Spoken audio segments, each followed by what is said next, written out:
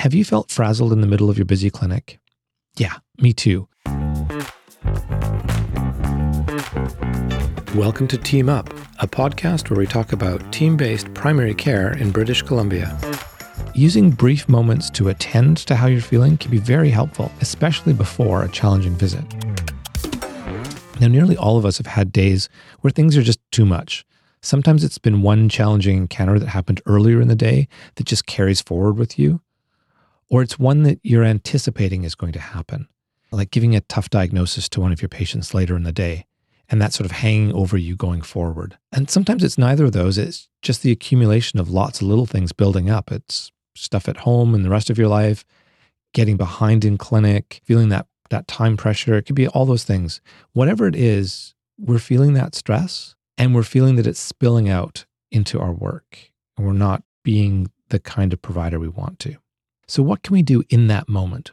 Well, one technique that I learned is to attend to how you're feeling and acknowledge what's happening. And then also attend to your patient and how they might be feeling as well. And when I first heard about this, attend to your feelings, I was a resident. And honestly, I was a little bit skeptical. You might have heard the air quotes there when I said it. But I tried this and the darn thing worked for me. And I use it all the time still, 20 years later. It's a super short technique. It only takes a few seconds. There's two parts to this. First, attend to yourself. Notice how you're feeling, how your body's reacting, what's your heart rate doing. Mentally describe that to yourself.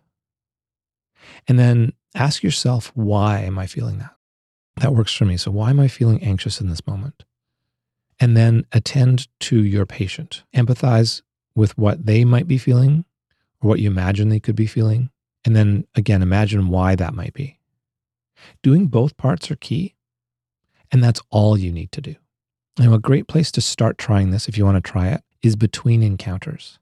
Take a few seconds before you open the door to the exam room or turn on the video call and ask, what's happening for me right now and why? And then, how might my patient be feeling in anticipation of this visit? And then why? And then just start the visit as you would normally.